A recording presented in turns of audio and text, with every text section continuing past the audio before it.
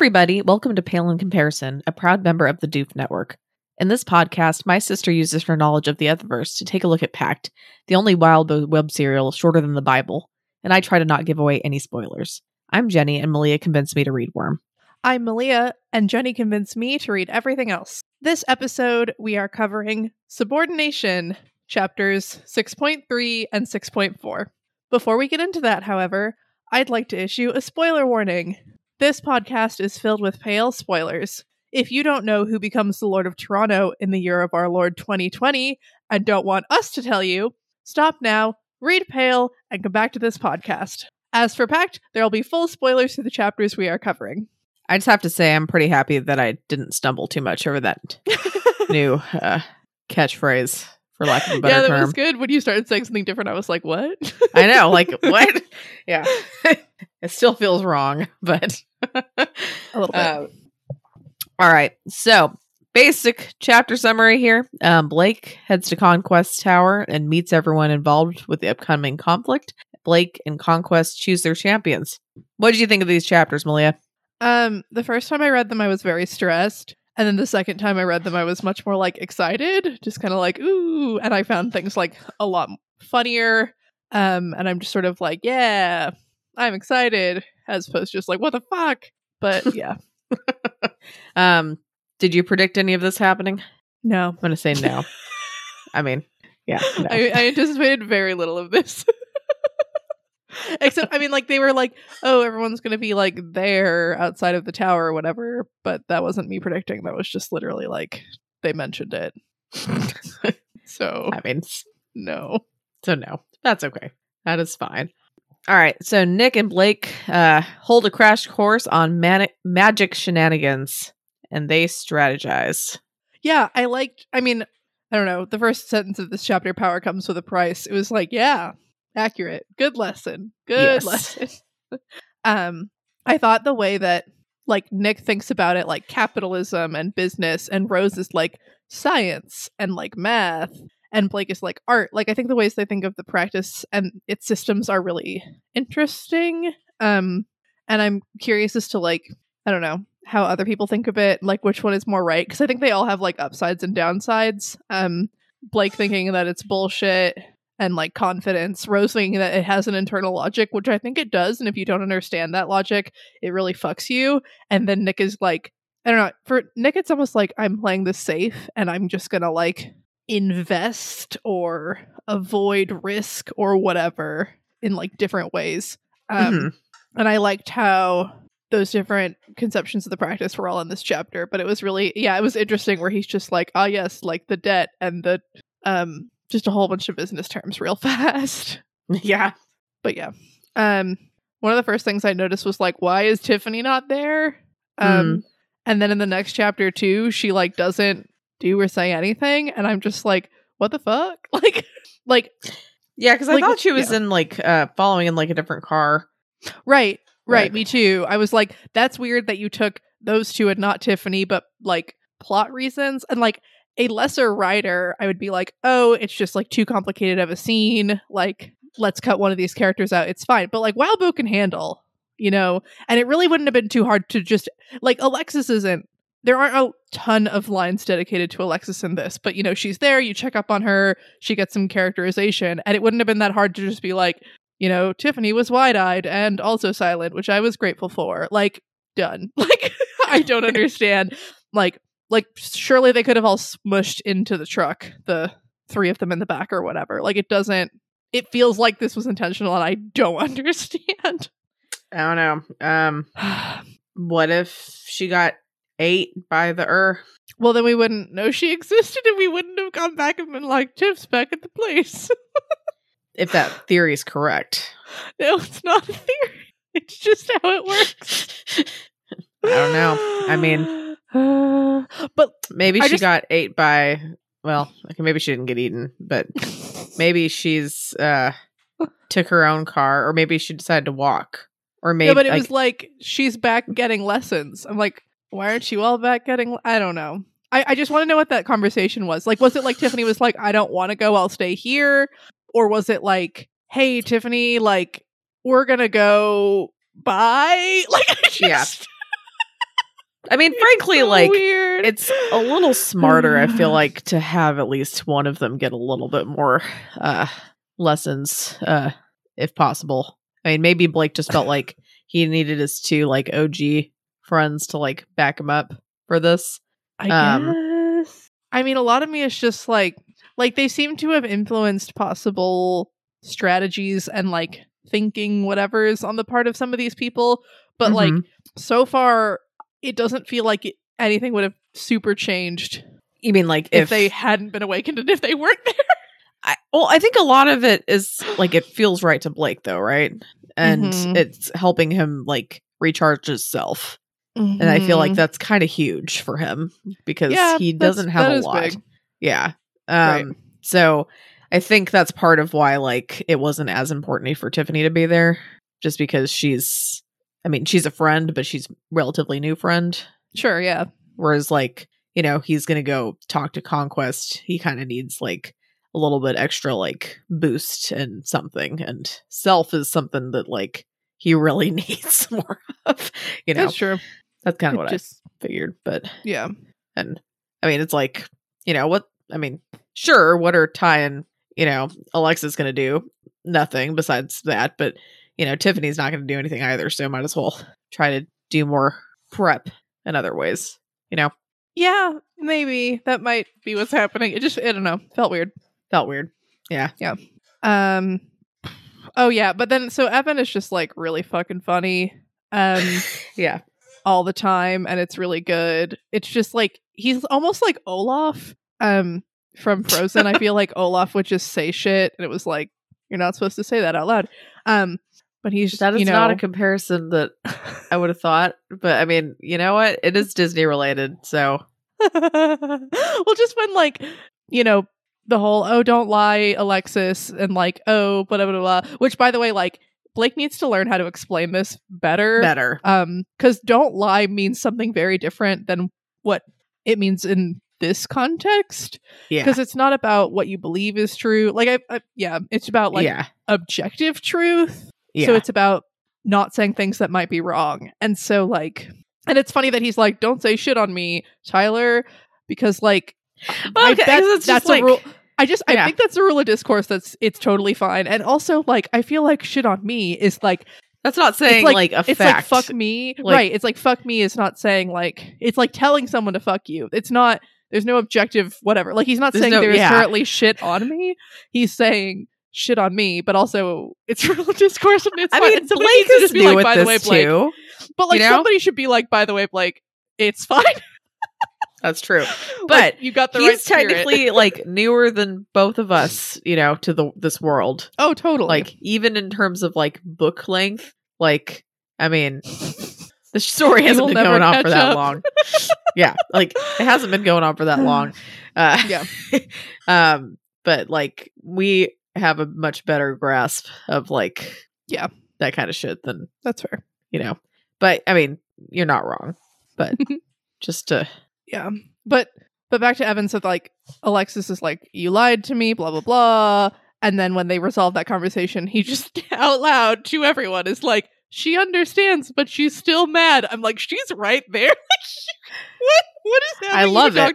But also, this is fucking funny, and it's like it just like very Olaf, like, hi Sven, like, I don't know, like not quite getting it. I took it to more as being awkward.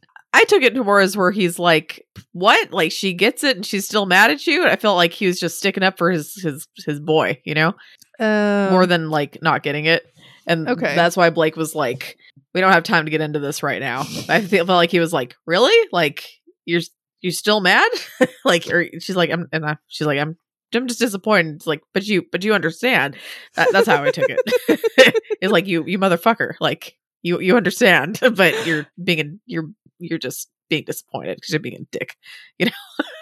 Yes, you know, I very much took it as like I don't understand adults like way, and not a like challenging her way. But that's interesting. I mean, you may very much be right, but I thought it was funnier / more satisfying to be like, yeah, Evan, you stick up for Blake. You know? I love when Evan sticks up for Blake, but I also feel like Alexis is entitled to her own emotions, and also There's nothing she's that allowed says that, to be upset about this. Okay, I mean, me saying that that's Evan's sticking up for her is good. Doesn't take that away, though. But Evan saying like, "Oh, why are you still mad?" Like, so I don't know. She's allowed to be mad. Her madness is very valid. Sure, but he's allowed to ask about it too, because he's sticking up for him. Right. I mean, he didn't ask her about it.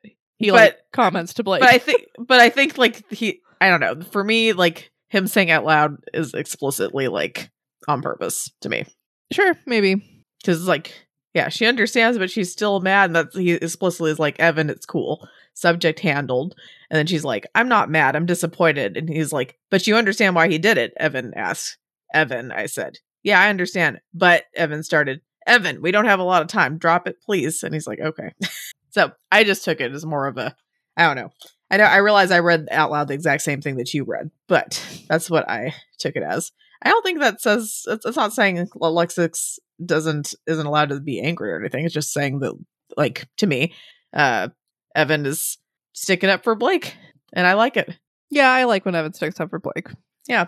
I mean, I would definitely be like, have a lot of conflicting negative emotions. Yeah, if I were in Alexis or Ty's shoes, for sure. But so, like, I'm not saying that that's not valid. But yeah, no, it's fine. It's just sort of, yeah, Evan's funny. He is.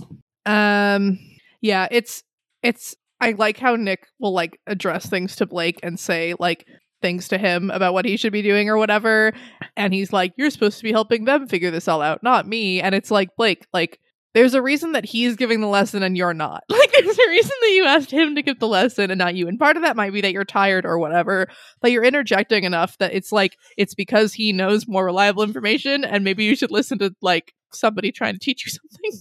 Yeah. Like, you may know slightly more than your friends, but yeah. You should not be the one giving the lessons. Especially like with your shitty karma, it's more likely that that's going to go wrong somehow, or they're going to misunderstand stuff. Right. But also like, Blake, you need lessons. Yes. Yeah. Yeah. And then Leonard is there and never mentioned again, but I was happy that he was there. I'm assuming, yeah, there's just a like, oh yeah, he's still around. And he marked a hammer with a wind rune, which was funny because he can't lift things and also wind runes. Yes. And I hope we get June back because I miss her. Yeah. Yeah.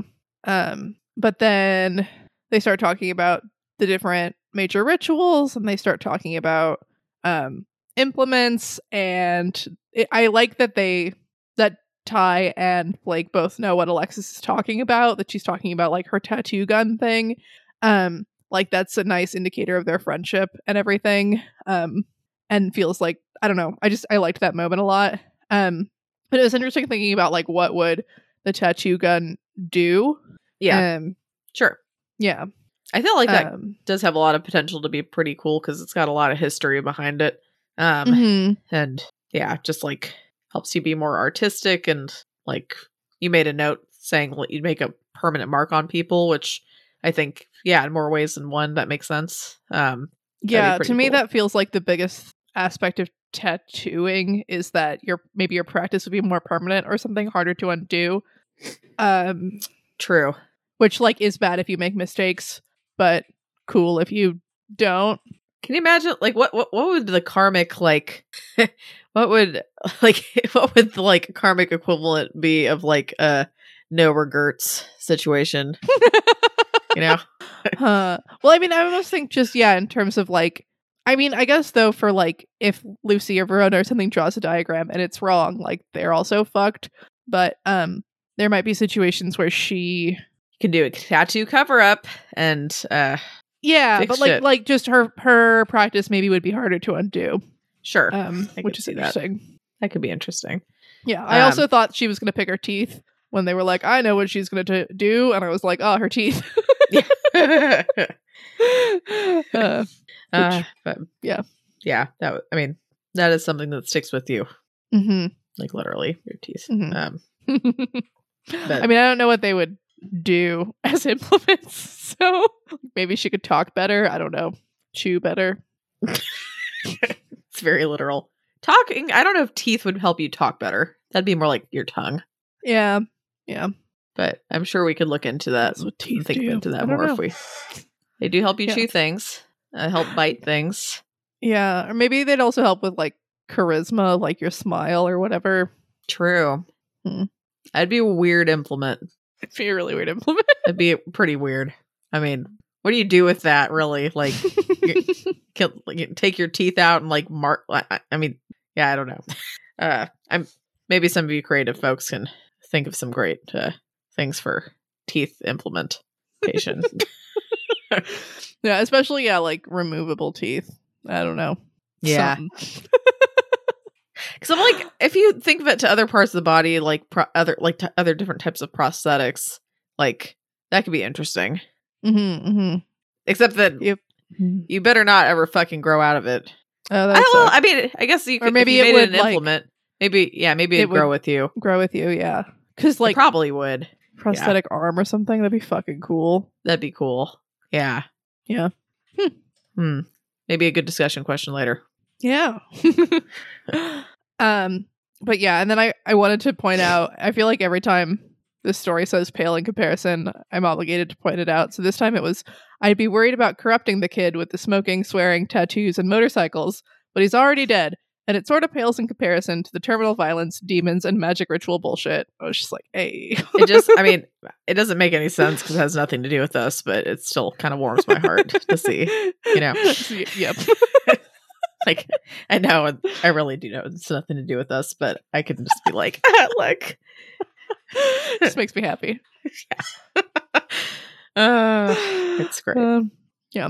But they keep talking about the big rituals and they talk about familiars and he's like, yeah, this is like marriage. And Blake's like, can we stop? And then he's like, this is like a business partnership. And like both of these analogies are like accurate, but also hilarious and wrong. Like it's just like Evan and Blake being married is no, we're not going there.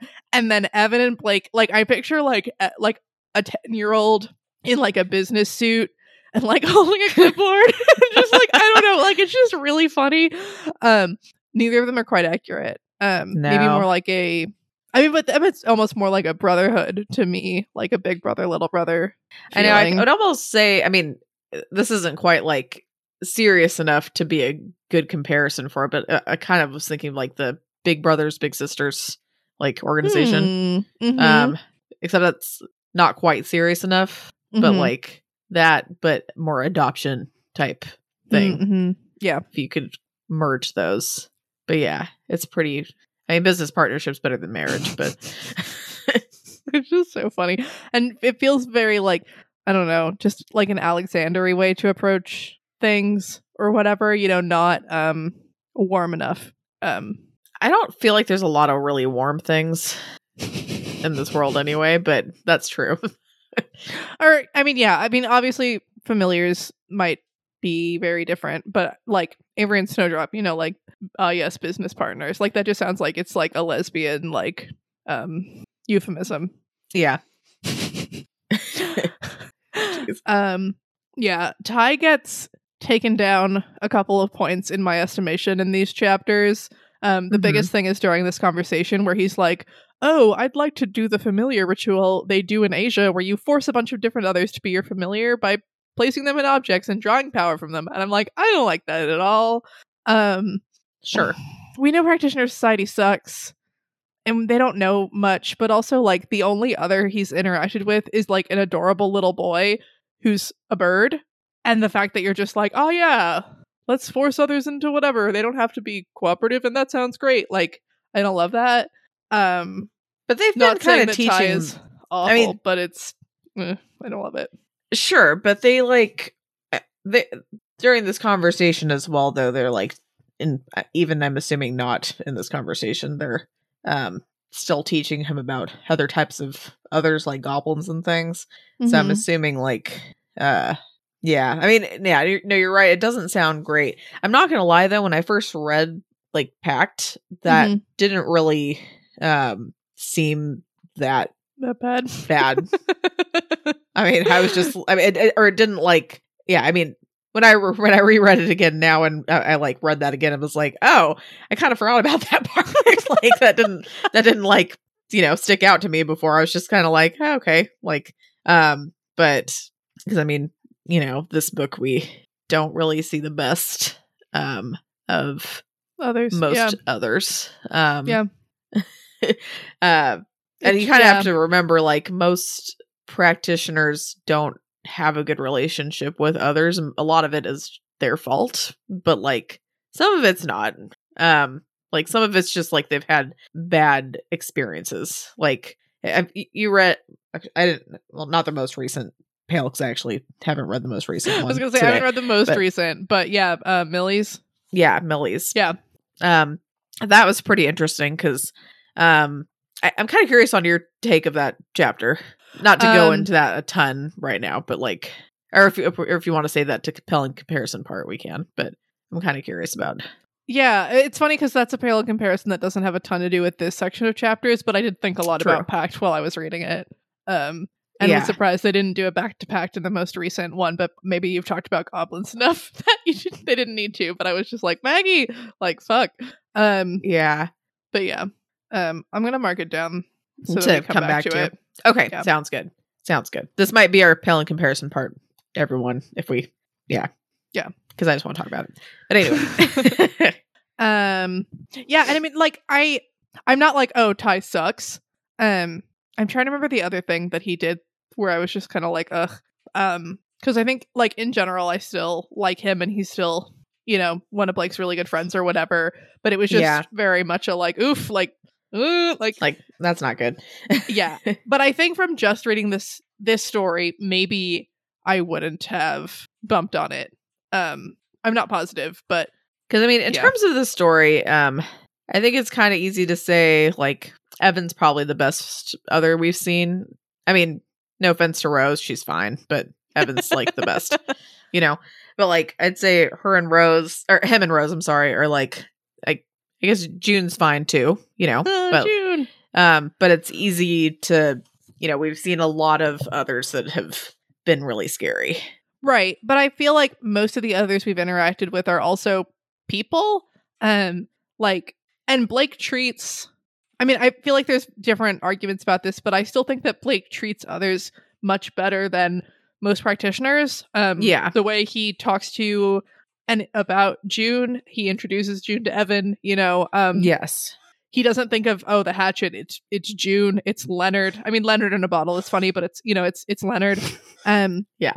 Because Leonard is probably the least person like other. So like what I mean by person is like the Sphinx is a person, right? Like she's not human, but she's a full person. Sure. Okay. Whereas Leonard is like barely there. Okay. I would ask like, but even Blake treats them like better. I don't know. Would you? I mean, what about like obviously the hyena or everyone in the hyena's like realm? I mean, the hyena's bad and evil, but still seems to be somewhat of a person. Okay.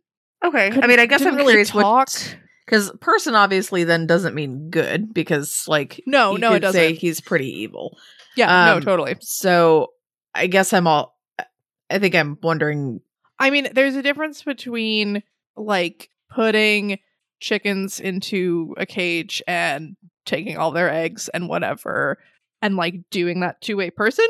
And I think that others are, I don't know if it's like sentience or what exactly it is, but there's something that would make that cruel and I don't know.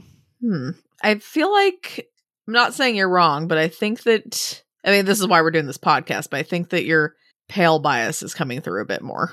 And that's not bad. I'm just saying, like, I don't know if, I'd be curious if you had read this off the bat, if you'd feel the same. Because I know a lot of people who read Pact first have a bit of a different bias, because sure, you could argue that that's cruel, but if the person or other in particular was doing something a lot worse at first, does that not make it more okay? Or like to at least try to stop them? Or like, what do you think about Blake binding the hyena then? Because technically he, did I mean, that's great. the person, right? Yeah, no, that's great. Okay. So I'm confused. Are you talking specifically about Ty, like the way he's talking about the familiar ritual, or Yes. what are you talking about? Okay. Okay. Like the fact that you're immediately just like, oh yeah, they put others and like force them into objects, and like sometimes like, you know, like they don't necessarily have to be cooperative, and he's just like, that sounds fucking great, and I'm like, oh, does it sound great? Because yeah, I can get that, like if you're going out there and like capturing like monsters and things that are really really hurting people, like awesome, do it. I'm not saying that like every other deserves to be like completely free and running around for all of time, but there's a difference between the Bjorkman and the dumb goblins who were annoying Millie. Yes, that's very different. And even if the dumb goblins are like a pain and we're gonna, you know, do different things to her or whatever, like those goblins and the Bjorkmen both have personhood, but the goblins haven't done anything that I know of to warrant becoming a imprisoned slave sucked up for their power, whereas the Bjorkmen like very much has. Sure. I think I keep coming back to that you said the hyena is more of a person, and I guess I'm just like, technically Blake has forced the hyena, he's like against the hyena's consent, to turn into this object. And you could argue him giving him to Conquest is going to make Conquest draw power from him. So would you say that that is bad, or the same kind of thing, or not really? The giving to Conquest sucks. The binding the goblin is awesome, in the same way that binding the Bjorkmen is good. Like once another has done evil things, to put it very simply, once another is like a huge danger to the community. I mean, like, it's like, I don't want to get too far into subjectivism and stuff. Like, it's fair and good to imprison the goblin. But then it crosses a line to like force them into like slavery. Is what you're saying? No, right? I'm just no. I mean, not necessarily, but the fact that it's just like talking about it as though like, oh yeah, let's force others into whatever, not like let's take bad, scary, evil ones and put them away, and then in the meantime use their power to do whatever. I don't know. Saying the hyena in particular is a lot different than just saying like a bunch of random others in Asia. Sure. The main reason I'm fixating on the hyena is because like I felt like you said that counts as an example of the type of thing that you wouldn't think is okay, because you said that they're more like a person. No, but I still think the hyena has personhood in its sentience and ability to communicate, and the fact that it could make decisions about whether or not it would be bound into a sword or whatever. Okay. Like, just because you're like an evil piece of shit doesn't mean you're not a person. I feel like I'm really confused about where you stand on that then. So if Ty wanted to have the I don't know if I'm just missing this. If Ty wanted to have the hyena or something very similar to the hyena as a familiar in terms of the Asian familiar thing, as you were saying, or like that's where it said, right? Or back, yeah, in Asia, and force, like, make it a hostile takeover. But it's like really evil pieces of shit, others that are doing really terrible things. Like, is that okay? Or it just depends on what it is? Or is it not okay? Yeah, actually, no, I still don't like that. Okay. Partly so because Ty, them as Ty's familiar would probably influence him unless the Asian practice doesn't work quite the same way. Okay. But also just the, like, slavery is bad.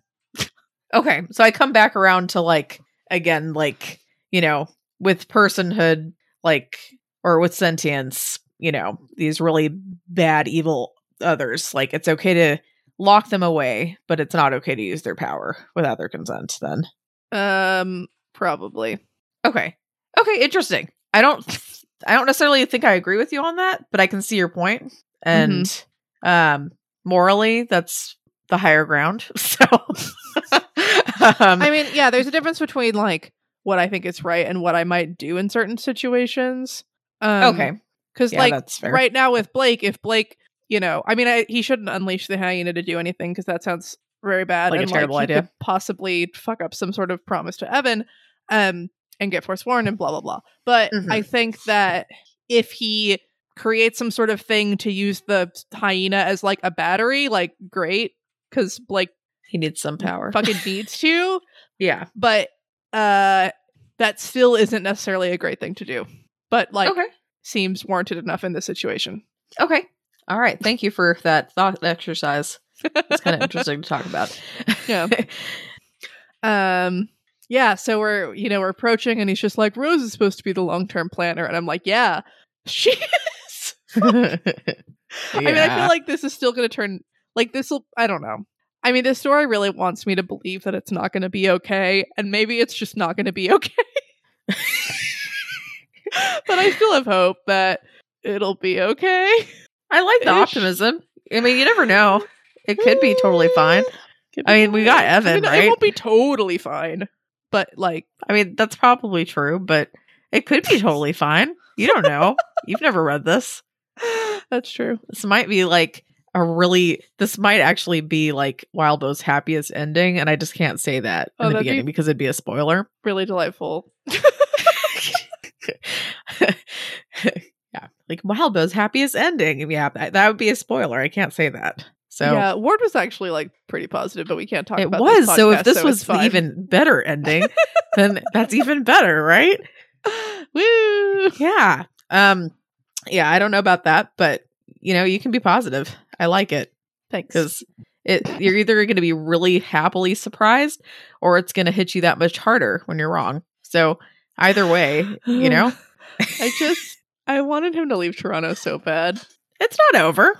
And he just never did. You don't think he's going to leave? Or is that going to be your prediction? I don't want to keep on bringing stuff up early. Yeah, we'll keep going. It's fine. Okay, we'll keep going. So, I feel ready for the next section unless you... The only thing I think you did say no, like most practitioners don't get any real fights. Yeah, I still don't really see how this is possible. I mean, like... Yeah, based on both of these stories that we're reading. Right, and I get that these are the fun sort of outliers or whatever. I don't know, Wildbow. I really want a short story about like a quote-unquote average practitioner, because I feel like you keep being like, yeah, they don't get into fights and they don't see the judges and they just sort of whatever. And I'm just like, I don't get it. Like, it seems like, if others are really that evil and scary, if other practitioners are really that much of fucking dickbags, like maybe you don't get into physical fights, but it seems like there's lots of fights or something. Mental fights. Yeah, magical fights. Mental fuckery. There is a short story that we will read after this. I'm not going to tell you what it's about, but you may have heard the title before. I'm not going to tell you about it, though. I have heard the title. Fuck. Poke? There you go. Yeah. Don't look into it. I won't. I haven't. I'm hoping you haven't heard anything about it. Not as far as I know. Okay. Because it's going to be, I guess, based on the name, which this is not a fair question, but I don't care. Based on the name, what do you think it's about? See, the first thing that comes to mind is like an annoying sibling, and the second thing that comes to mind is like the Facebook thing that yes isn't a thing anymore. Maybe it's poke, like in like needles, like like injections. Okay. That's what it's about. Although Wildbow I feel like a lot of Wildbow's titles aren't that super on the nose. It's like Worm isn't about worms. Yeah. Ward is like decent, and Pact is actually really fucking good. Pale's good, but it's like you have to like learn a lot more. Like if I just heard the word pale, I'd be like, it's nerds who don't go in the sun. Like nerds who don't go in the sun. Like until you know the significance of it, and you're like it's vampires. Oh fuck yeah. All right. Well, we will eventually see if you're right. Awesome. That ain't gonna be for a while because we're gonna do that after this podcast is done, or after the story's done. Jen, it'll be like, yes. What do you think that we're gonna finish this podcast, or that Wildbow's gonna finish Pale? Like, what do you think is gonna happen first? Fuck. I think he'll finish Pale first. Okay. So I thought about it today, and I was like, oh no. And like, I don't want to go and look up like all the chapters or whatever, but I know it's 16 arcs or something. Yeah. I mean, I love the story. I mean, I know it's if you're just starting reading it right now. It's kind of daunting to read because it's super long. But like, I'm like, shoot, keep on going, bro. Sure, Keep on writing. It's fine with me. But yeah, I don't know. I'm assuming he'll get done with Pale first. But yeah. I just really thought that, yeah, Pale would finish fairly quickly after we started this podcast. It's so funny. Me too, actually. Yeah, it's kind of fun. I know. It's like Pale in comparison, but we're still learning about Pale. That's all right. All right, next section. Blake heads to the tower and he speaks with some people. It's a great synopsis there. Yeah, so I would die all the time if Isadora talked to me because I'm never going to fucking remember the questions thing. Like, I even put that note, and then at the end of the chapter at the end of this section or whatever, when she's like, how is this going to resolve or something? And he doesn't say anything. And I'm like, oh yeah, because blah. And then she's like, you should just say the wrong thing and let me eat you. And I'm like, oh yeah, fuck, that was a question. Like, I would be dead a lot. Yeah. Although I guess if you say the right answer, you're not dead, but you might not say the right answer. So something. Yeah. Does she just like wait? Is she just really hungry? Why would she want to eat a Diabolist anyway? If they're like tainted with shit, right? Oh, good point. I mean, I guess he'd be gone. So yeah, maybe it's nice. worth it. It's like, yeah, it tastes terrible, but I'll do it for humanity. Or something. Does she have like a limit on stuff that she can eat? Like if she asks like a question to, I hate like speaking, like thinking out loud like this on a podcast because I just realized like, wow, I'm probably gonna sound really stupid and it's gonna be recorded forever and ever. But it's too late. I'm already talking. It's okay. So if she somehow like asked a question to like the imp or something, and he said something wrong, then could she eat him? And would she want to? Or then would she get tainted? Or would that actually destroy like the demon? And is that like the secret of the story? You just gotta get Isadora to eat everything. Yeah, there's probably some sort of limit on what she can eat in terms of like big demons. But I bet she could eat poos. You think she would she want? Well, I mean, like out of all the demons, I mean, there's probably worse names than poos, but like it sounds a lot like poo. And is she gonna want to eat poo? And is she gonna want to eat like, I don't know, like it's tainted? Would she eat the book straight up, or would she just like, I don't know? I feel like that wouldn't work well, but it's fun to ask questions like that. Yeah, it does seem like it would horrifically backfire in a lot of ways, but yeah, a demonic Isadora. She's already scary on her own. That would be bad. That'd be very bad. But yeah, I mean, her conversations with Blake are fun and interesting, and it sucks that I guess she's going to try to kill him now or whatever, but not surprising, I feel like, but I feel like that's been, I feel like, I don't know if she's been that subtle about that. Yeah, I mean, yeah. Maybe it's just because I read this before, but yeah, I was like, why are you surprised? Like, Blake has a lot of interesting reactions to a lot of things in these chapters, and I'm like, I don't know if it's because you're still out of it or if this is like, just, it's weird. It's a little weird, but he's a little weird, and he's in a weird situation. I'm always situation. Gonna, gotta stick up for, I don't know. Yeah, I'm like, I don't know. Yeah. Yeah, I thought that cabal is such a cool word. We're learning all these fun words. There's circle, and circle is such a cool word. And cabal. Circle for like a group of people is pretty cool. I know, but just the way you said that, you're like, we're learning circle. Like, yeah, it's this shape. It's funny that they're all C words. Like, what other words could there be? So coven, circle, cabal. You know what I thought of when you said C word? Cunt. Yes. Like, couldn't help it. Which I'm sure people have applied to Blake before, you know? Yeah. But like, what other C words are there that can describe a group? Cafeteria. Let's see. There's cafeteria. Okay. All right. I looked, let's see, thesaurus.com, synonyms for group. And I'm going to look, cartel. That's a good one. That one's fun. All right. Yeah, I'm not going to read all these. Click. Oh, fuck. There's so many. I'm okay. Keep going. Conglomerate. Congregation. Corporation. Crew.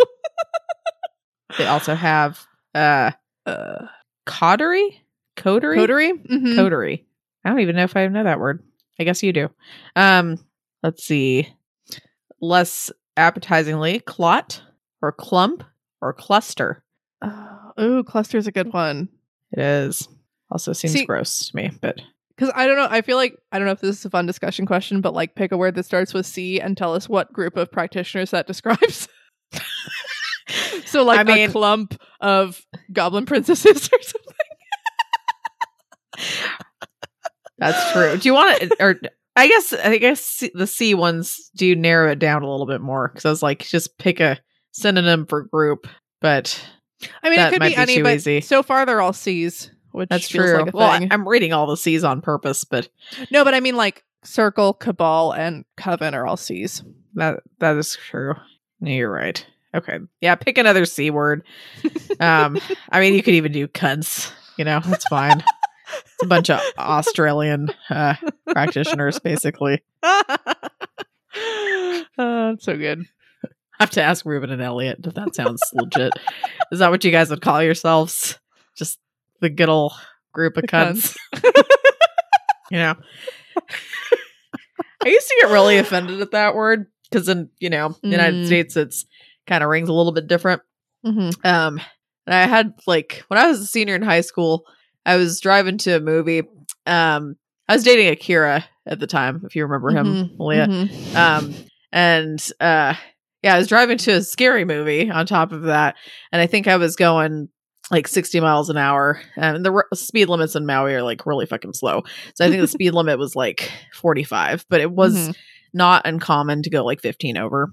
And there was a pickup truck that like pulled up right next to me. And he was like trying to get me to roll down his window or my window and stuff. And I was like, oh, I wonder if like, my blinker's on or something. And so I rolled down my window because I was expecting he's going to, say something nice. And he was like, do you know how fast you were going? And I was like, oh, I don't know. And he's like, you were going 60 in like a 30 zone, which it wasn't a 30 zone, but fair enough. And then he just like, what did he say exactly? He basically threatened me and said that like I better watch where the fuck I was going or else like he was going to hunt me down, and he called me a cunt. And then he drove off. Fuck? Yeah, I don't know if you never knew about that, but it really never upset heard me. This story. That's horrifying. It was kind of horrifying. I was really upset. At the time, I was doing an internship at the police department because I was really interested in forensic science. I still am interested in it, but I was working in basically the part of the police department where they test drugs. Like if someone gets arrested for like cocaine, they like bring the specimen or like the sample of cocaine in there, and like we measure how much it was, and then basically see like how pure of a sample it was, and you can kind of do that through a bunch of different ways, like through like I don't know, a microscope or a spectrometer, but basically I'd been going to the police department for like a month over this time, like, and I was just really upset, and I was kind of talking to a couple of them about it, and they said I could file a police report, which I did. They were mostly just being nice because I didn't get the guy's license plate or anything, but they were just like, you can just put it on file and stuff, and I did. But it always really bothered me, and so the word cunt bothered me for a long time, which is fair, but now my husband, like one of my husband's best friends is from Australia. And so he uses the word cunt a lot more. And so now I just kind of think it's funny. That guy who, was a total dick, he was a fucking cunt. Fucking like cuntosaurus, as my friend likes, one of my nursing friends came up with that, which I've always liked that. Yeah. Cuntosaurus Rex. Indeed. But anyway, that was my cunt story. I love it. At least, yes. Thank you. But yeah, Isadora. Okay. So I think that I'm trying to decide. It feels like a good idea to promise to like not read the books But it also feels like this might come back to bite them in the ass, but also it shouldn't. Probably shouldn't, right? At least, like... Well, because at first he was like, touch the books. And I was like, don't say touch the books. Like, somebody's going to throw a book at you. Like, don't do that. Like, I don't know. I was like, no. Yeah. So that was better. And yeah, I don't know. Like, the whole Cabal thing. Like, why are they... Like, I get he awakened them, but they haven't, like, made an agreement to be a group necessarily. Like, why aren't they just, like, allies? Or just, like, something like it feels like the rose in the ritual almost like cements them as part of a group, like the Thorburn thingy. Because I don't get why the rose is in the awakening ritual. Because it's not like they literally awoke together. Like it's not like Lucy and Avery and Verona or whatever, where like they're tied forever. And so I just don't really get why. Because they're just like, oh yes, the Diabolus Cabal, blah blah blah. And it's like, okay, but I mean, I don't know. Because you could say that. Well, I mean, because it looked like they were part of his group, right? Like as I mean, even as allies, like they seem like they're with him. Yeah, and I mean they are. I don't know. They're probably just like. I mean, he has to. I mean, they're not baby Diabolists. Hopefully, I don't know. But everyone was just gonna like, yeah, the baby Diabolist, and I'm like, no. Well, they probably were assuming like, why the hell would anyone be hanging out with a Diabolist unless they are baby Diabolists? That's fair, but just fair. But I think it's kind of hard for them to be actual baby Diabolists if they can't touch the books. So, well, the problem is there are a lot of other books, and you don't have to use books to learn things. That's true, but it makes it hard sometimes unless you can't read. And then, do you think they have magic audiobooks yet? Does that count? Because you're not touching it. Well, that was the thing. I was like, you're not reading if someone's reading it to you. That's true. And so many bad thoughts. But who would what would the version of Black Lamb's Blood be called as an audiobook? I guess it'd be called the same thing. But do you think the author would Black Lamb's Blood? Do you think that the author would read it or would hire someone to read it? And how much money do you think they'd have to hire someone to read a Diabolus book? Well, she wouldn't read it herself because protecting identities or whatever. So maybe she'd get another to read it. That'd be funny. Someone in her cabal. Yeah. It'd be cool if you could get like a demon to read it. That'd be funny. Oh, you know what I just realized? Cabal, if you rearrange the words, is black. I mean, not spelled like black, but like black. Black. Which you could say kind of sounds like a lamb. Black. Stupid. No, this is stupid. Yes, it is stupid. All right, let's move on.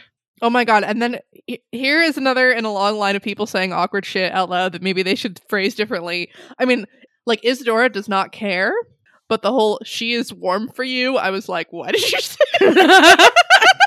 That's such an awkward I was like, is Tiffany not here just because? But like, if Tiffany was there, it'd be like funnier for her to say this, but it was just like so awkward. And then Alexis coughs, and I'm like, yeah, you're trying to get them to sleep together? Like, what are you talking about? Like, it felt like it was like a I was thinking maybe more of just like it like took her like off guard or something, and so she was just her to just fucking say this. Yeah, so she just, I don't know. I'm hoping it's not like Blake, wink, wink. I don't think that's it. Well, I wonder if Tiffany told Alexis that they like went on a date or whatever. Probably. Yeah, probably. It's kind of cute. I don't know. Yeah, I mean, I don't know. It doesn't feel cute in this context. It just feels awkward. But I mean, it's cute. But well, just she is warm for you. Like, holy fuck. Like, thank you, Isadora. Please say that some other way. You. Please say that some other way. I don't even know. God, even if she's question. Like, I mean, if she is hot for you, would have been hilarious. Maybe that's what she meant, and she just isn't caught up with the lingo. No, she's not cool enough. I mean, like, I'm not saying she's not cool, but yeah, she's like ancient. Like, for her to say something like, she's hot. She's got the hots for you. She's hot for you.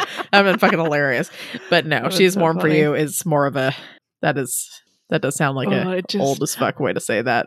I just want like another discussion question would be like, what are more awkward ways to say that? How about, like, just what's the most awkward thing, like, someone's said to you, like, that should have been said in private? Choose one for you. Like, what caused you to be so filled with cringe that you don't have to watch, like, Meet the Parents ever again? You know? Well, just that. I can't watch that movie. Yeah. I can't do cringe comedy. Anyway. Yeah. Yeah. And then this is part of why the notes took me so long, Jenny, because I really tried with this next part. The Sphinx is like, you recently transferred some of the negative karma from yourself in 3 separate events. And I was like, fuck. I was like, I'm supposed to be able to figure this out, and I can't. I was like, maybe saving Evan / binding the hyena. That's good. That's putting some more order back into the universe. Yeah. But dealing with poos doesn't feel like it. Trying and failing to deal with the splinter, because at least he tried. But I don't think the spirits give a fuck. And then I can't think of anything else. I wonder if Rose submitting to Conquest was good karma, because it's like bending to the natural order of things. That I doubt. 'Cause I feel like she kind of just didn't have a choice. Yeah, I would go with one of the other ones.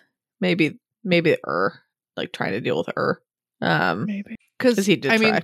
Yeah, and Isadora seems to be like, yeah, the awakening your friends was not part of that. Yeah. So, well, yeah, that was brutal. She was like, yeah, like it's basically saying like, yeah, your karma's so shit. Like, just because it felt right doesn't mean it was a good thing. It might just be that your karma led you to awake them right when you shouldn't have. Like, right. Ooh, that was a lot. Fucking brutal. Yeah. Yeah. But this is fun for everyone who knows how this story ends. Yes. It's so scary.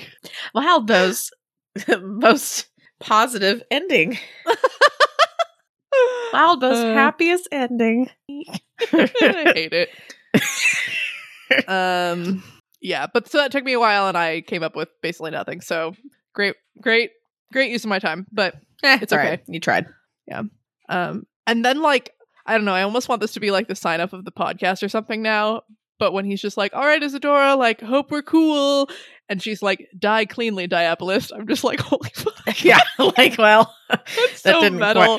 And then somehow he's like, what? She wants to eat me? Die cleanly. Well, it was kind of nice. Like, die cleanly? Like, that's nice. I mean, yeah. I mean, she might eat him cleanly. Or kill him she didn't cleanly. Say, like, die slowly and painfully. Like, that's cool. Yeah. That's positive. That's positive. Yeah. Yeah.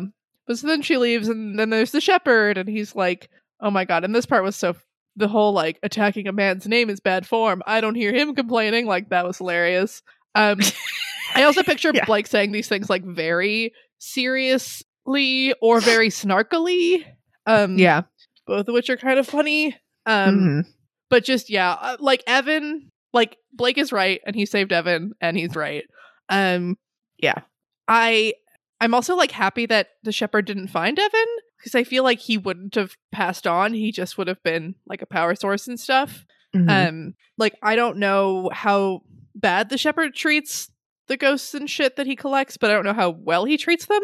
Yeah. And it's not going to be like a Blake and Evan level, you know? Right. Yeah. Speaking of, and then the elder sister comes up, and they're like, you suck, Blake. And Evan's like, he doesn't suck. I know. He's great. It's so cute. And I really love it. And then I'm like so worried that Blake's going to fuck up and just destroy Evan, like, emotionally. And because even like taking the hyena, and Evan's like very worried about it. And I'm just like, this has the potential to be real bad. Have some faith in my boy. I don't think Blake's going to like intentionally do anything. Right. I'm just worried that, I don't know. Yeah. I'm just worried. Fair enough. Yeah. And they're like bickering, and then Fel comes outside, and I was just like, I love you, Fel. Like, I just love you. So Blake challenges Conquest to a contest, and they hash out rules. Seeing the eye was exciting. That was me listening back through our old episodes, and we heard about the eye, and I was like, that sounds like a big deal. And so then when it popped up, I was like, hey, That thing. Yeah. That thing. Oh my god, and then the fucking Bahamians are there. I didn't expect this. The concept of Right? like people leaving Jacob's Bell and going to Toronto, even though we've literally seen someone leave Jacob's Bell and go to Toronto, like, did not occur to me. And last episode I was literally like, oh yeah, like Duncan like pissed the Lord off. Interesting. And I just like didn't think of that. That's okay. I can't predict shit. No, yes you can. You I just do feel just like fine if you write stuff down, and we can't tell you what you've predicted correctly. So you might have, so you might be totally fine. And even if you're not, it's entertaining. So don't feel bad. No one thinks you're dumb. It's just kind of like where the story is going. I never fucking know. Malia, just in case you thought differently, like if people read, like anytime anyone reads this story, it's not like they're all like, oh yeah, this is gonna fucking happen. Like no one knows where the damn story's gonna go unless they read spoilers. Like that's how it is. That's fair. Yeah. So like it's not like you're alone. I try hard with my brain. You do good with your brain. Okay. Try a lot harder than I do with your brain. You know? Partially because you kind of have to, because you're the one that has to make predictions, and I can kind of I have the easier job of kind of coasting, and but yeah, I wouldn't feel bad about that. Yeah. Thank you. You're welcome. Excuse me. But yeah, the fucking Fel does not make any situation better. He's just like saying shit about, oh yeah, like they exterminate cabals in Montreal. Maybe we should go talk to those witch hunters. And I'm like that's mean, but also like they're obviously babies. They don't know what's going on, and like this is me. And somebody should have talked to him, but also anyway. And then I love the justification from Conquest of like, yes, if like the Bahamians had undermined me and succeeded, it would have been okay because ultimately I'm better than them. But since they undermined me and they fucking failed, they can't get away with it. Like it would make Toronto seem weaker, and I'm like, that's amazing. And I love this justification, and it's so funny. God, just so many of these lines are so good. Because another one I pulled out is then Laird goes, "Family looks after family, or it should," and it was just like, oh, like burn Blake on your whole family and your whole life. It sucks so bad. Like, your grandma should have like said 2 words to you your whole life. Like, oh my god. Yeah, that's like that fucking cuts a little bit. Yeah. And then this other thing I pulled out, which is the whole like Blake reacting, the part of the Blake reacting to things strangely, where Rose is like, without asking me, stupid, so many things wrong with that plan. And Blake thinks to himself, you've been through a lot. I'll let that slide. And I'm like, let what slide? Like, she's right. Like, she's right and she should say it. Like, maybe saying stupid is mean, but she's like probably said worse things. And like, maybe that's awkward to say out loud or whatever, but like, that didn't seem that extreme to me. And then later when she's like, you know, free and she's running back to the house to get books, and you know, and he's like, Rose, let me introduce you to these people, and she's like, yeah, give me a minute, and like runs off, and he's like, she didn't even say hi to my friends. And I'm like, you're reacting to things strangely. Like, let her not saying hi to your friends slide. Like, she's been trapped and she's had a long day and she's probably not ready for a ton of social interaction, and she's trying to prepare for this thing that you've thrust them all into. He's a weird man. But also, I should acknowledge that Blake has been through a lot, and I should let it slide. You fucking should. Holy shit. Like, I mean, I don't think that's... I just scrolled to that spot, and he was like, you went and got other people involved? Yes. Without asking me, stupid. So many things wrong with that plan. I mean, sure, she might be right, but it's kind of an asshole-ish way to say it. So I think you could say, I think him saying, you've been through a lot, I'll let that slide, isn't him being like, you're totally wrong. But it's more like, that was kind of an asshole thing to say, especially in front of everybody. You know? Yeah, like, that's true. Yeah, it's kind of a dickish way to react. I mean, fair, but like, it's not like she was able to help out. Obviously, like, he had to do something really fucking out there that she didn't know about and couldn't guess. Sure, and, yeah. I mean, like, it's not like I mean, sure. It just was like, thanks for adding more like critique instead of solutions, basically. It's like he's doing his best, I feel like. Yeah, But, maybe. Yeah. I think that's more annoying than, her having to go get shit, not saying hi to the friends, but. Sure. I feel like and again, I think probably the public nature of this is the biggest thing that maybe he was reacting to. Because I feel like they've like talked to each other in ways that were like harsher than this. But maybe he didn't let any of those things slide. I don't know. Yeah. I think the public thing is extra right, but yeah. So then the contest. I love how he just is like the seventh seal, and Conquest like immediately knows what he's talking about. And I like was very confused. And apparently maybe there's like a remake or something. But when I Googled it briefly, it's a Swedish movie from 1958. And I was like, what the fuck? Why do you know about this movie? Excuse me, it's 1957, actually. Okay, I just Googled it too. Like, it's like people also ask, why is the Seventh Seal so popular? So I guess it's an actual like thing. And I mean, yeah, he basically does the rundown of like he challenges death to a chess game and blah, and like yeah. But it was funny where I thought that it was like a practice thing, and Laird thought it was like a practice thing, but he was like, it's a movie.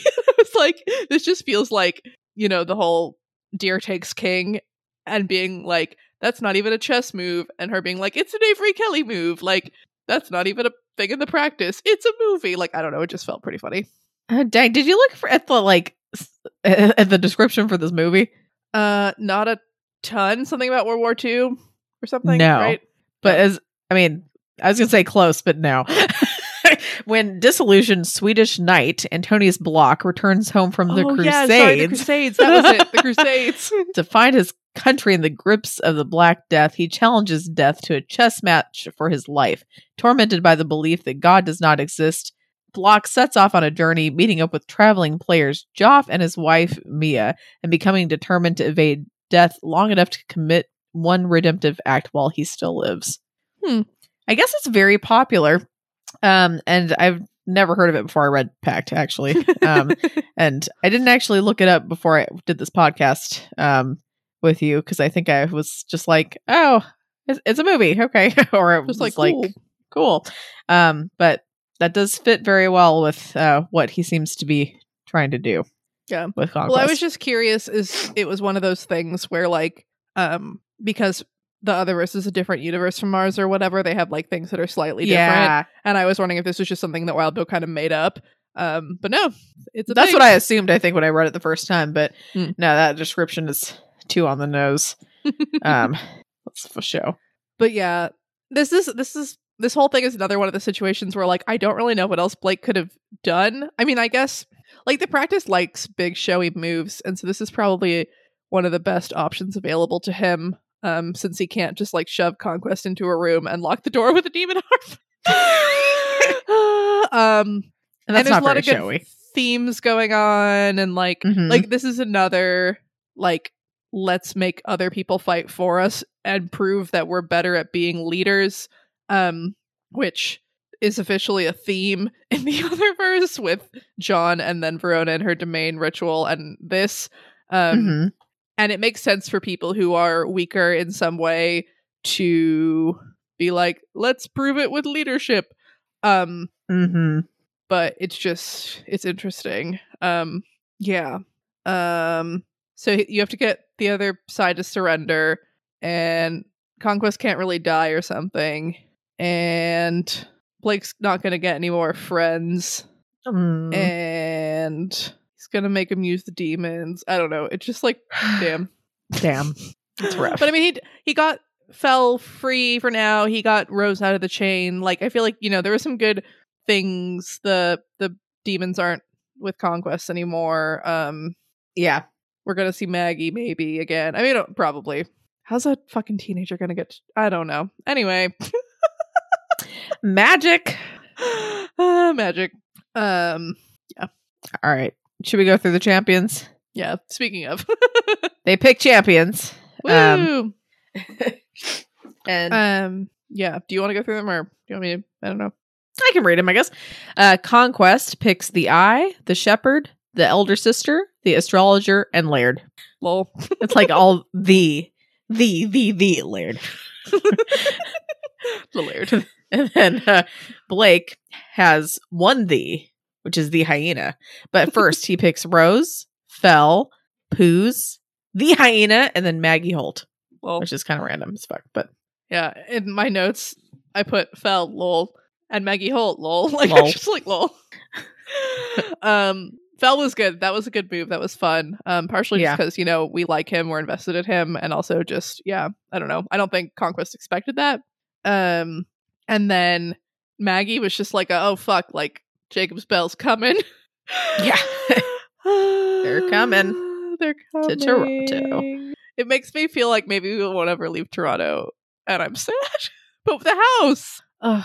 I mean, and I feel like we need to see Blake do all the rituals, because part of me was like, now that his friends are awakened, maybe we'll see them do the other rituals. But I think we need to see the implement and domain ritual from the perspective of Blake. And I feel like we're gonna do it still. And I feel like he's not. I mean, he shouldn't make his apartment a domain, because there's too many people in Toronto to fuck him up. Yeah, there's a lot of people to fuck him up. Like Conquest would let him do it. So. That's probably true. And he has to go to monthly meetings anyway, Jacob's Bell, so. Oh my god, Johannes. God, I've missed Jacob's Bell so much. We should go back. Like, just go back. He's got to do this contest thing first. I guess. We'll I just still am like, and then he's just gonna leave. And like, that doesn't make sense. And like, his friends now, I just. You don't know what's gonna happen. So, you're gonna have to wait. Yeah. But I'm really happy that Conquest didn't pick his friends to like torture or whatever. And it's nice that, again, he picks Fell, even though Fell's knowledge is just like, yeah, Conquest is weak. And it's like, fucking knew it. We already knew that. Although I guess it's also like, everyone hates you. Yeah. Everyone hates you. I thought it was interesting that he takes the hyena, and then it's like, oh, you want me to take Poos, but you know how to deal with Poos, so you can deal with Poos. Lol, bye. Lol. And I was like, oh, cool. Like, I mean, I feel like this shouldn't be my reaction, but I was like, oh, cool. Like, obedience forever. Like, now you have a fucking imp at your disposal. Like, that's a huge power boost that you just got. But True. Also, I mean, it's not like great morally, but like, you're a diabolist, you know? Kind of gotta, I mean, yeah. Or whatever. Yeah. God. Oh, and Maggie. I'm just excited, and also like, God. But yeah, and then they walk out, and he's like, maybe you should participate, Isadora. And she's like, I am. And then later's like, yeah, she wants to fucking kill you. And it's like, okay. Great. It's great. It's fantastic. All right. And then basically Blake like introduces everyone to everyone. Except Rose, who is busy and has better things to do. Oh my god. Oh, that was the other thing where Ty was like, shouldn't you introduce us before you introduce her? And I'm like, bitch, like, she is him. Like, back up. Yeah, like, what are you talking about? But also it would be a mutual introduction thing, and like, most of these people already know who you are. Like, you've met the knights, and I mean, I guess you could say like, oh, Fell. But like, Fell and Rose were the only people who hadn't met everyone, I think. I don't know. Yeah. It just felt weird. Probably. It's like, some things are more, I don't know. Important. But yeah, okay. So Blake doesn't have a phone, but I swear to God, Blake had a phone once upon a time. Did he have a phone? Why don't you think he has a phone? Because he says, I don't have a phone. I okay. But yes, I understand that. But why don't you think he has a phone? Oh.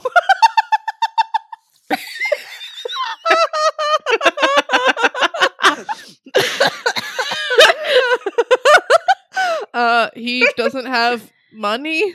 Okay. Why do you think he says he's never had a phone? Because the demon ate it.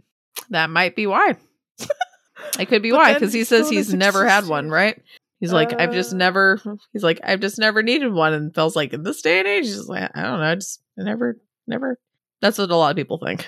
That would make sense. Except he borrowed Fell's phone before he went to see the Splinter.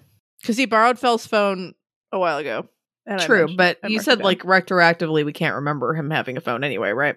So he might just have left his phone somewhere else at that time, he or had a phone. it might have been dead. Oh. I don't know. You might be right, but he had a phone. But the thing is, Blake says, Blake said he's never had a phone. Blake himself says he's never had one. So why would he say that? Is that a lie? If, like, assuming that the thing ate it, is that a lie? Do the spirits know that he used to have a phone? Well, technically, like, it's kind of like eating stuff out of existence, right? So in a way, he has never had a phone. Yeah, I don't know. Well, no, he doesn't say I've never had a phone. It's just, I guess that's true, but it's just like, you don't have a phone? No. That does feel like it got eaten. I'd like to know how you get by. I just do. I never really thought about it because it got eaten. That's probably fine. That's probably it. Anyway, it might be it. Yeah, it's possible. It's possible. Anyway. Yes, please keep that humming in. It's possible. For everyone who hasn't seen that movie again. Roger and Hammerstein's Cinderella. So good. It's good. You know, the 90s one is not the original one. It's so good. Have you seen the original one? No. I haven't either. Anyway, let's see. Anything else you want to say? No, I just yeah. Okay. A lot of feelings. Well, feelings. We are gonna move on to our Pale in Comparison section, and we're gonna talk about Millie's interlude because I want to talk about it. And what Malia thought about it. Because I read an interesting post on Reddit about someone's thought about Millie and all that, and I don't know if I'd say it was very charitable in my opinion, but I'm kind of curious what you think about it. I mean, so just that first part feels a lot like Maggie, right? I mean, not honestly not at the same scale because like this family was destroyed, this house was destroyed, but the whole fucking town wasn't like completely destroyed. She didn't see anything like that, at least in that first memory. Sure. Right. And this was scary, like, you know, like them with their eyes under the thing. Oh my God. And then the one that comes down from the attic, that was really horrifying. Like it, and they were like, you know, it was trying to kill her. Yeah. And that was scary. And I don't know what I would have thought if I hadn't read Maggie's part in Pact. Yeah. Because that was really hard for me to digest and accept. But like, we did see the dog meat, and we know that they can do really bad things. Right. Like even Toad Swallow was complicit in the milkmaid. Right. Which is fucking awful. That sucked so bad. Yeah. Yeah. And it fits with his character kind of. Like I could see him doing it, but it also sucked. Yeah. Yeah, I don't love how she is about goblins. But that was very traumatic and horrifying. And she obviously knows and understands how bad they can be. I think in a way more than the Kenneteers might realize. Yeah. Because like they've seen the dog meat, but they've never seen this. However, I do think, I think seeing America and Liberty's goblins and stuff, like you've seen a bunch of like silly goofballs. And so maybe you could start to see that while some goblins are like evil and scary and horrible, like not all goblins are like that. Okay. So like, sure. But like, cause her family, I mean, sure, they're like keepers of seals, but they also are goblin exterminators. So they probably mostly get called to bad situations like what she saw. Right. No, that's fair. And so, I mean, I feel like it'd be fair for her to be thinking of most goblins as either ticking time bombs or at the very least like nothing good, even if they're kind of annoying and goofballs. Maybe that's their like, maybe to her that's as good as they get, and they can be really, really awful. Right. I could see as like these goblins have the potential to become these like horrific murderers. Yeah. Yeah. No, I feel like a lot of Millie's opinions and choices were fairly understandable. And especially assuming that she's been to a whole bunch of more situations like that. And she's only 19, I think, right? So That's Right. pretty damn young. Right. And thinking about, yeah, because at first when it sounded like Goblin Exterminator, it did sound much more like, oh, these are pests and they're annoying, not like, yeah, oh, these are like scary murderous monsters who like get into people's houses and kill them all. kill the children and the babies, and Right. yeah, I think the term Goblin Exterminator sounds a little bit. suggests that often they are killing annoying Yes. pesty goblins Mhm. and not the evil vicious ones. But I mean, I'd say I don't know. I don't know if I'd agree with that. I mean, I'd say it sounds like they kill goblins. I don't know if it makes it sound like they kill just the annoying ones as opposed to the other ones, though. Yeah. No, not just, but I mean like that sometimes that is part of their job and that is something that they're fine with. Okay. Like Yeah, I feel I can like see the that. word exterminator just brings to mind like pests, you know, Yeah. like pest control. Yeah. And not like it like goblin hunter or something would be more of a like this is a big scary threat and not like this is a fucking pain. But we're I going see to what you mean. eradicate them all because they Sure. don't deserve to exist in our space. Sure. But yeah, I mean, Millie's interlude was really interesting and had a lot of fun moral quandaries. Mhm. And it was interesting seeing Akanatir as like on the other side. Yes. Yeah, I don't know.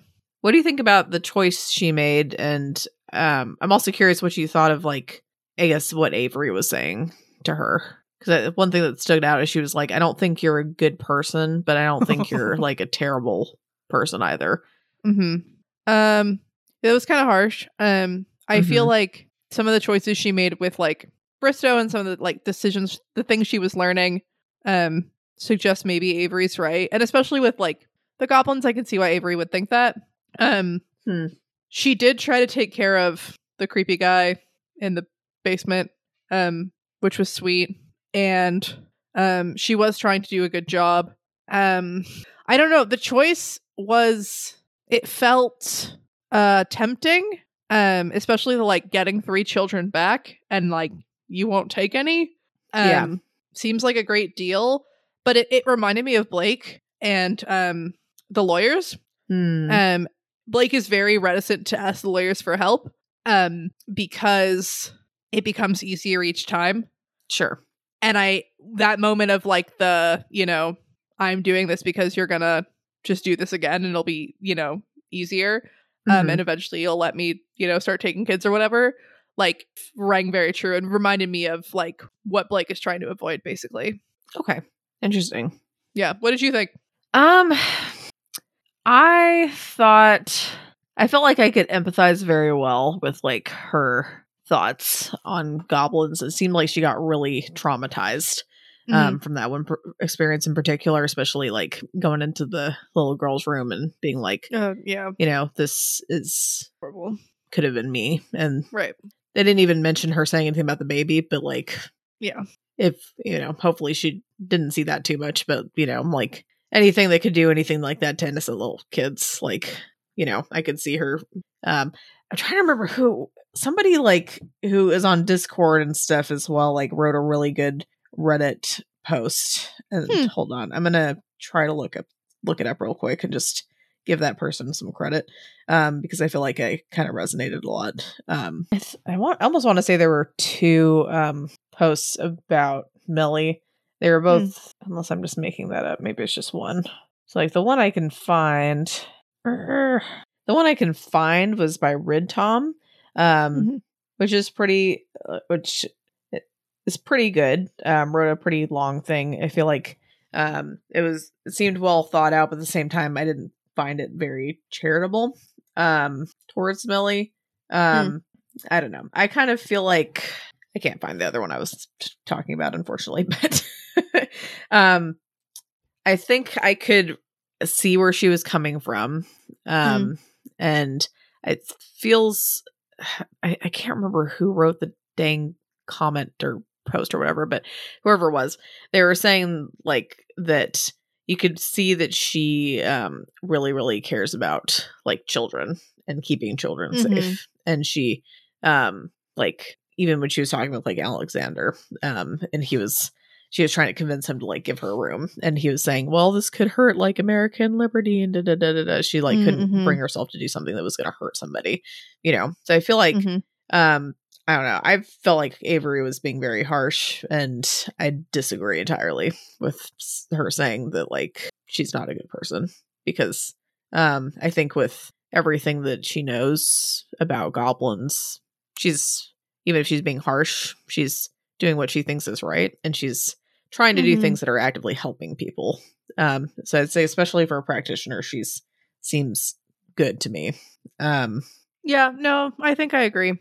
Yeah, I was like, and I feel like with her choice, I mean, we don't know what's going to happen in the future, but like, in my opinion, the only like objective right thing to do is to take the deal, because it's letting 3 kids free.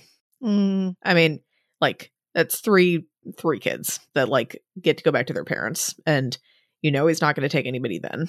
Like, sure, it's easier to do again next time, but at that point, like, I mean, how could you not feel like a complete piece of shit if you didn't take that deal?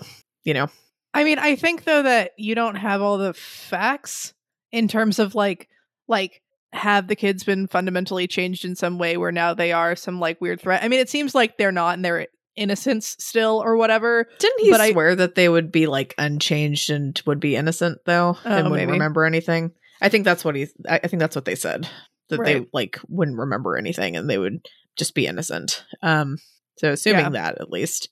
No, I think you're right. And this is also in that post, so I feel really bad for like taking all these person's ideas. And so like, I don't think it was in Red Tom's post, but I didn't want to read through the whole comment under.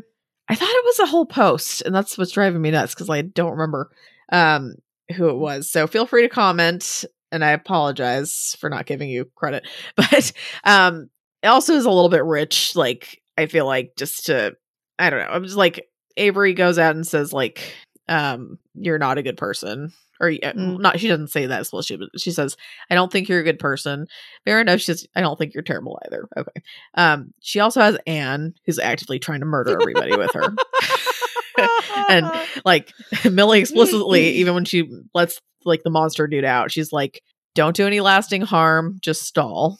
Like, she explicitly is like still trying to not hurt people, and Anne's trying to go ahead and fucking lightning everyone like to death, So it's point. Like, if you're really looking at that interaction from like an outside thing, like, who looks worse right now? Like, whose team looks worse?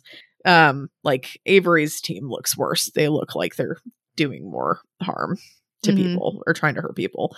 And obviously we've been with Avery, so we know what kind of person she is, and she's pretty awesome. But I think that was a little bit, it does kind of make me wonder, like, how, if the Kenneteers are going to act differently, or like at least have a little bit more, I don't know, have a little more understanding for some practitioners who like seem really like cutthroat against some others. So it's kind of interesting to see, like, in Verona's domain ritual, how they were doing flashbacks for all the others that like she knew, and like some really shitty things that they'd been doing. Which, I mean, everybody does shitty things, but like, those are really shitty things, Yeah. Because I'm like, it is good to see both sides of it. Obviously, most practitioners see the bad side, but they probably could use to see a little bit more of that bad side, just to, not to be scared or anything like that, but like, just to kind of know that there is some potential danger for that, But anyway. Yeah, that's fair. It was a good chapter. Yeah, that was a really good chapter. I'm excited to read the most recent one. I just haven't gotten around to it yet. Me too. All right. Now the part everyone's been waiting for, which is Malia's bold and specific prediction. So, what is it? Well, I was like, maybe I should make a bold and specific prediction about what's going to happen next. Like, which champion's going to face which champion first. Although it seems like it won't necessarily be one-on-one. Like, there was no stipulation that it had to be one-on-one. Do you think Maggie's going to make it up in time? Yeah. Okay. I don't know how, because again, She's a probably not thing a for the finder. Kenneteers is traveling, like being able to cross distances, and she's can she even drive? I don't know. How would she explain that to her dads? True. Is she, or who do you think's gonna win this contest? I think Blake is going to win. Okay. Do you think he's going to use? Oh, go ahead. Sorry. Or part of me was thinking maybe Jeremy Meath will come in and take over Conquest, and then no one will really win. I don't know what happens if that happens. Okay. But yeah, Blake has 2 champions that he kind of can't use, or I guess he can, but it's a little bit more problematic if he does. I don't really think he's going to use the hyena for anything more than maybe a battery sort of thing. But I think he'll use Poos for something. Okay. So he didn't tell Evan he wouldn't. I don't know. True. Okay. Or at least fucking Rose will. Rose loves the demons. Do you think that Rose is going to try to use some of her books or anything? Or I mean, she's bringing a bunch of books. That's true. What do you think she's going to do with them, I guess? I mean, she might not be bringing specifically the demon books. Grandma Rose has lots of books. I think that part of what Grandma Rose did when she altered Rose into being who she is make her more. Rose has a significantly higher proclivity for using the demons than Blake does. And I think that was part of Grandma Rose's intentional doing. Yeah. But Rose also does listen to Blake and things, and so I'm not sure what will happen. Okay. But this is the part where we do bold and specific predictions. So. Well, yeah, okay, so Blake's gonna win, and he's gonna use Poos, and he's not gonna use the hyena. Okay. Trying to think if there's anything else specific and outlandish I want to ask. Are they going Fel back? Is gonna die. Fel's gonna die. Okay. That's a thought. That's a bold and specific prediction. All right. I like it. Okay. Is he gonna get eaten by Isadora? Who? Fel. Blake? Fel? I really, really, really, really, really hope not. Do you think Blake's gonna get eaten then? No. Do you think he's ever gonna make it back to Jacob's Bell? Yes. Story? Okay. He fucking has to. We can't have that much of a buildup about Johannes in his fucking domain and never goddamn go back there. No. What if Johannes goes to Toronto and just explains his whole deal? Your face right now. Johannes just picks up his whole domain and is this is part of Toronto now. It's this is how it. Yeah. So mad. I miss Jacob's Bell. All right. I like those predictions. One of these days we'll update our prediction tracker. I'm updating it slowly. Okay, good job. Just write down your prediction here so you don't forget. Okay. I always tell you that, and I feel like you never do it. I'm I feel like that'd be easier. But all right, while she's doing that, I'm going to go over the previous discussion questions, or question, and go over some of the answers here. They're kind of long, so I might kind of phrase them. I might paraphrase stuff. But our previous discussion question was, which of your friends would you awaken and why? Violet Faith says that they can think of one friend who would want to awaken, and I might awaken him, but I'd be worried he's too impulsive for his own good. They do say for their specific traits, an acquaintance of theirs is a DM who's very good at coming up with things on the fly and is hard to surprise or mess with, so he'd probably want to know about and do well at the practice. They also say they'd probably have to tell their sister what's up because there's no way they could hide magic from her.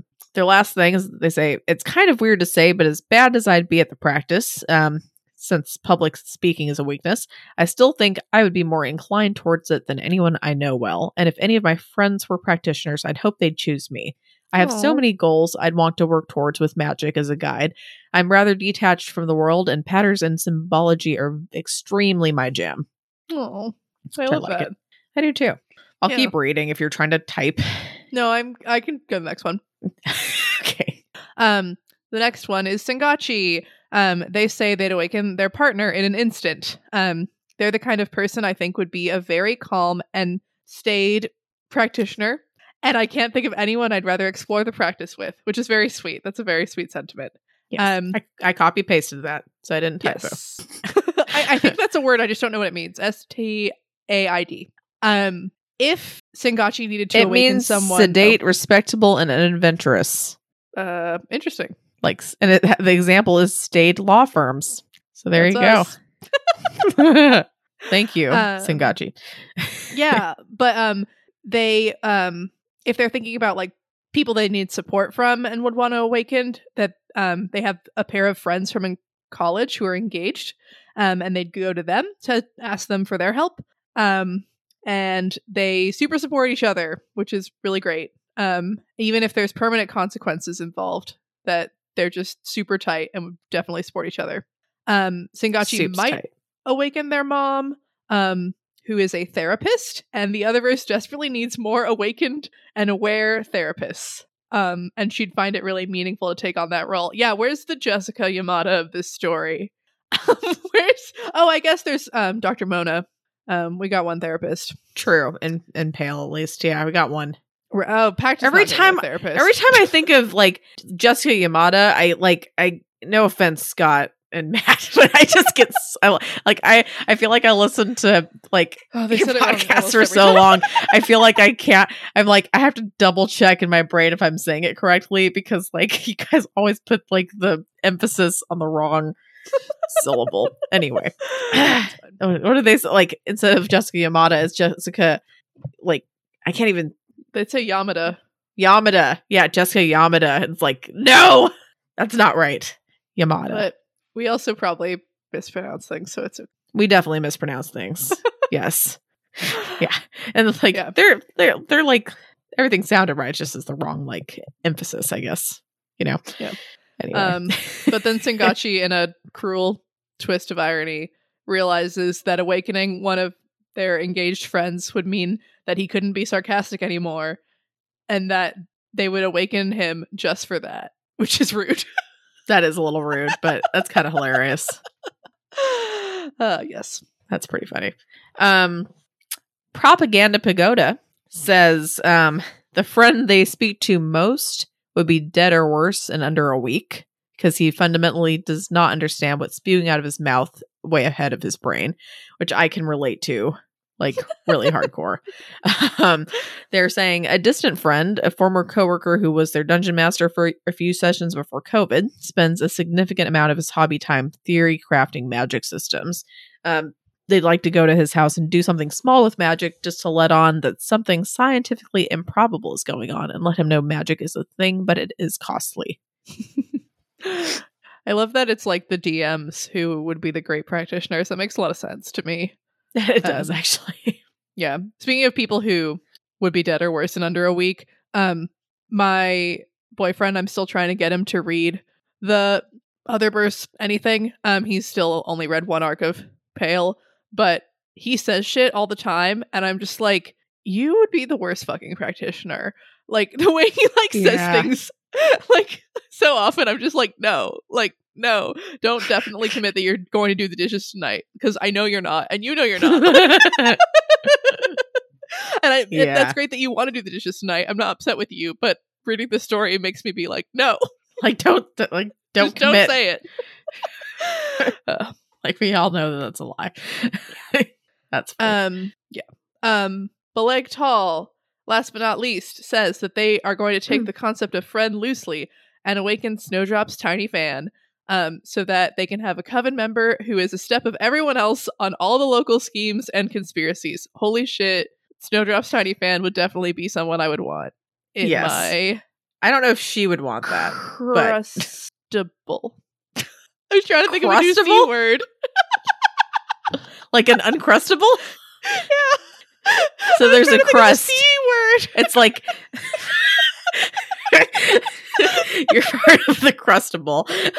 That's right. We give away the uncrustable, and we keep the crust as like the barrier.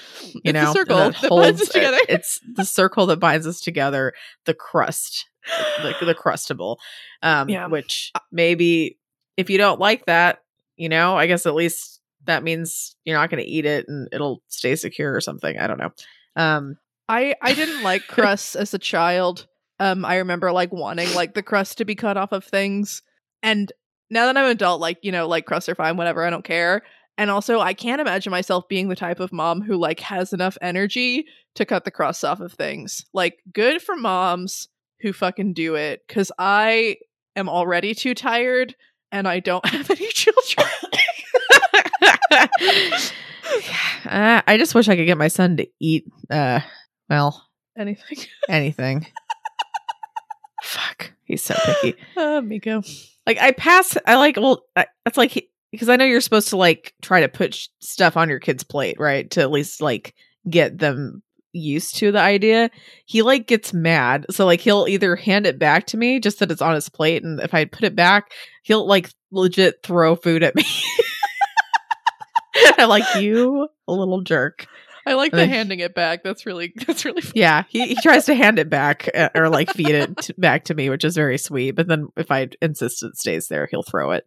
Yeah. All right. New discussion question. I like it. Pick a word that starts with C and tell us what kind of practitioners would make up that group. It'll probably be easier if you pick a word that starts with C that's a synonym to group. I mean, you could pick like... But that's not technically part of the rules. That's true. I mean, it's not technically part of the rule. So, you do you. If you want to make up a word, you go for it. Like crustable. Crustable. Alternatively, I don't know why I have this in my head. Feel free to come up with a dinosaur that has a curse word in it. Like Cuntosaurus. I'd like to hear what your versions are of dinosaurs. Before we do this outro, I have to talk to you about this, Malia. So if you guys like don't want to talk about somewhat relevant stuff that actually involves me and Malia's professions, feel free to skip forward. I don't know if you've heard about this, but I'm really pissed off about it. Is it the Wisconsin thing? It is the Wisconsin thing. I don't really know the details. Okay, so basically, just to fill everyone in Wisconsin, there's a hospital, ThedaCare, that had 7 out of its 11 employees. I think 3 of them are nurses and 4 of them are radiology techs. Funny enough, in interventional radiology and cardiology, which I'm not in cardiology, but I am an interventional radiology nurse. Basically, accepted a position at a different hospital that was giving I think like one nurse went over and got like a much better like pay raise and all that, and she told like her colleagues, and so 6 other people went over. They basically this hospital, ThedaCare, filed an injunction with a judge, basically trying to prevent them to start working at this hospital, but they didn't do it against the employees, they did it against the other hospital. And the judge fucking granted it. Yes. So saying that like they're not supposed to fucking start their jobs. I guess legal at the hospital they're going to has said that like it's unenforceable and they should just go in on Monday anyway for their positions. But like just the fact that the judge fucking did that, it's supposed to be like 90 days or something stupid too. So, and it's like, so they're technically not supposed to work at either hospital. It's like, judges suck. Yeah, at least judges like that suck. Which is like, seriously? Like, I mean, are they trying to do it because it's a pandemic and because like, we've been doing the pandemic thing for a few years already now, and that is not an excuse to treat people like shit. Like and the thing is, like, they told their employer, they gave him a chance to like give him a better offer because like they gave notice in fucking December, and like they just did this like injunction like a day or two ago. Like then they're supposed to be starting like tomorrow, I think, their job. So, yeah. So I'm as a nurse, especially because they're at will. They're not like under a contract to remain there for a long time. Exactly. And that sucks so much. They're at will, and then they're saying, at least in the comments I was reading and stuff, that there wasn't like a compete. There's not a non-compete clause. Yeah. Yeah. It seems like something. I'm like skimming stuff really fast. Something about like COVID and the hospital has too many patients, and so they shouldn't be allowed to whatever the fuck. But also like, pay your goddamn people workers. Like fuck off. You can't force people to work if you're not treating them well. Yes, the pandemic is crap. It sucks. However, nurses and other people in the hospital like have also been being treated like crap a lot more recently by both the public and by our hospitals that we work at. And I feel like this is a terrible precedence for one, because like, I mean, I want to know that if I decide to go to a different hospital to work or something, like they can't fucking do that. Although Texas fucking hates unions. So, that's great. Yeah. But no, it just, yeah, it's like they had a chance to try to retain their employees by giving them a better offer. And instead they decided to, file an injunction and basically like not say that they're not allowed to work. It's a very bad taste. And yeah, I mean, if people are essential to working and to taking care of patients, which nurses are, like, you still need to treat them well to keep them there, because we're not in a slave society. Like, you can't force people to become nurses or doctors or respiratory therapists or techs or like physical therapists or any of that. Like, people have to choose to do that, and they can choose to work somewhere else if they don't like your offer. I'm very angry about this. Yeah, no, that sucks a lot. Yes. I know that this kind of just happened like basically this weekend, I think, right? Maybe Friday. I think it happened. I think I heard about it yesterday. Yeah. Okay, so maybe if you have class tomorrow, which I don't know if you do, but maybe sometime this week you'll talk about it with some of your law people, because I feel like this is very relevant to both of our careers. Possibly, it's not currently relevant to either of my my classes. Your courses. I'm in a criminal procedure class, a wills and estates class, and a professional responsibility class. So professional responsibility, but someone might mention it. Okay, yeah, I'd be interested to hear what people think about that, because I'm hoping that like it'll get overturned tomorrow, because I just am like, I don't understand how Wisconsin is not fun. Although I think Wisconsin is gerrymandered to shit. So even though it's like a purple to blue state, the Republicans have like an iron grip over the state legislature, and they like to appoint conservative justices to their Supreme Court. Wisconsin Supreme Court ideal, but I think it's maybe okay. There's a slimmer conservative majority on the Wisconsin Supreme Court.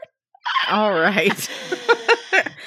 Yeah, I mean, there's probably like conservative arguments for why this is bad, because like the market and shit. But yeah, I don't know, especially for conservatives to be like trying to be, if they're trying to be like, oh, because it's the Rona, and so you have to stay. I'm like, really?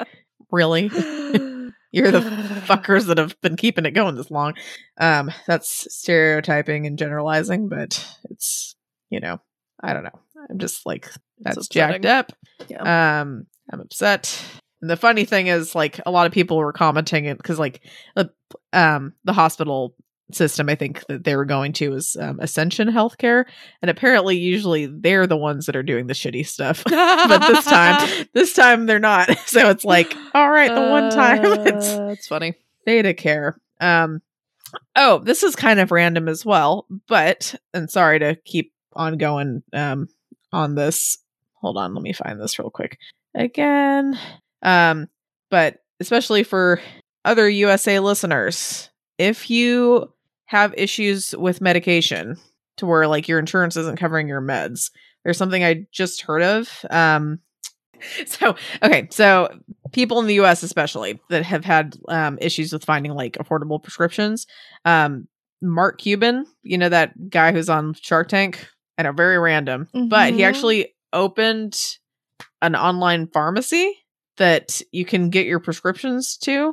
They don't take insurance, but the funny thing is most of their meds are like a lot fucking cheaper than even with insurance. Like a lot cheaper. Which if you have insurance, you might not have to worry about that, but I know there's a lot of patients and people out there who like can't afford to get their meds because they cost a ridiculous amount of money. And I was checking, I get albuterol for asthma, and like it's cheaper on there for me as well, even with my insurance. So I might have to switch over to them, frankly. They don't have insulin on there, at least yet, but they do have a lot of different things. So it might be worth to just take a look at. That's really interesting. Yeah. What is that called? Hold on. For some reason, the screenshot that is on there doesn't actually have the name of the company, which is not very helpful. Let me see. Sorry, more editing. Okay, it's called Cost Plus Drugs. And yeah, and you can costplusdrugs.com. Obviously do your own research into it, because I just heard about it, but I know it can be kind of life-changing for people. Because there's a lot of medications out there that are really like stupid expensive. So basically, like you can browse like the website seems pretty good. Like you can browse the type of medication, or all medication, and it just tells you like the form you're getting it in, like if it's tablet or like liquid or injection or whatever. It tells you what the retail price generally is, and it tells what their price is and how much you save. So obviously take it with a grain of salt, because it's like brand new and I haven't used it yet or anything, but it could be worth looking into, especially if you're having issues with being able to afford certain meds, because insurance companies fucking gouge you and just pharmaceutical companies can like gouge you for all that. I'm hoping they get insulin added, because that really ticks me off that like that costs so much money. Especially when like the person who discovered it and like really came up with like synthetic insulin like sold his patent for $1 so that people wouldn't have to pay a ton of money, and people still do. Right. So, it sucks. But yeah, I'm not trying to advertise stuff. I just think it's kind of exciting if it actually is legit, and it kind of looks legit. So costplusdrugs.com. So just look into it if you need more meds. Anyway, that was probably a lot of stuff that you may or may not have been interested in listening to. So we're going to do our outro. Thanks for listening, everyone. If you enjoyed this episode and you'd like to help support the podcast, please subscribe, share it with your friends, and leave a rating and review. To help support our podcast, go to patreon.com/doofmedia. If you'd like to support Wildbow as he continues to write fantastic stories, go to patreon.com/wildbow.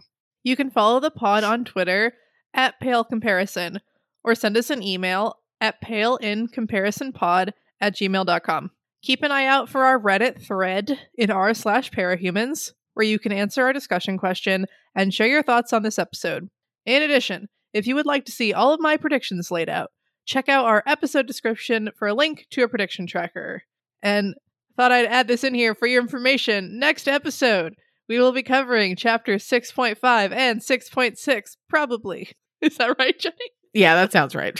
Okay, cool. I was just like, oh, we could put this in here instead of me forgetting to post it on Twitter every week. I think that's a good idea. I like it. Could add that. Cool. Fun fact, which I really hope is true, because my son's almost 3. Humans are the most physically aggressive at around 2 years old. Seems to track to me. Yeah, definitely. Yeah. You've met my son. You'd probably agree. All right. Well, I mean, I don't know. Well, he's very sweet, but like, man, that kid just drives me nuts. But I love him. All right. Have a good week, you guys. Bye. Bye.